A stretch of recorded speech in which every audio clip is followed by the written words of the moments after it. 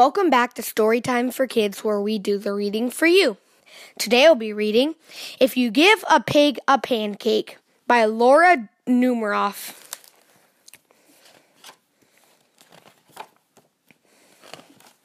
If you give a pig a pancake, she'll want some syrup to go with it. You'll give her some of your favorite maple syrup. She'll probably get all sticky, so she'll want to take a bath. She'll ask you for some bubbles. When you give her the bubbles, she'll probably ask you for a toy. You'll have to find your rubber duck. The duck will remind her of the farm where she was born. She might feel homesick and want to visit her family. She'll want you to come too. She'll look through your closet for a suitcase.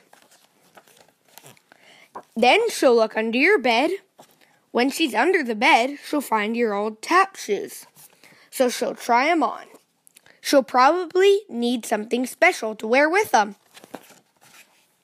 When she's all dressed, she'll ask for some music. You'll play your very best piano piece, and she'll start dancing.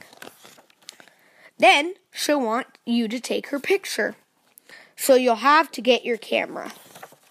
When she sees the picture, she'll ask you to take more. Then she'll want to send one to each of her friends. You'll have to give her some envelopes and stamps and take her to the mailbox. On the way, she'll see the tree in your backyard. She'll want to build a tree house. So you'll have to give her some wood, a hammer, and some nails. When the tree house is finished, she'll want to decorate it. She'll ask for wallpaper and glue. When she hangs the wallpaper, she'll get all sticky. Feeling sticky will remind her of your favorite maple syrup. She'll probably ask you for some. And the chances are, if she asks you for some syrup, she'll want a pancake to go with it. I really hope you enjoyed If You Give a Pig a Pancake. See you next time. Bye.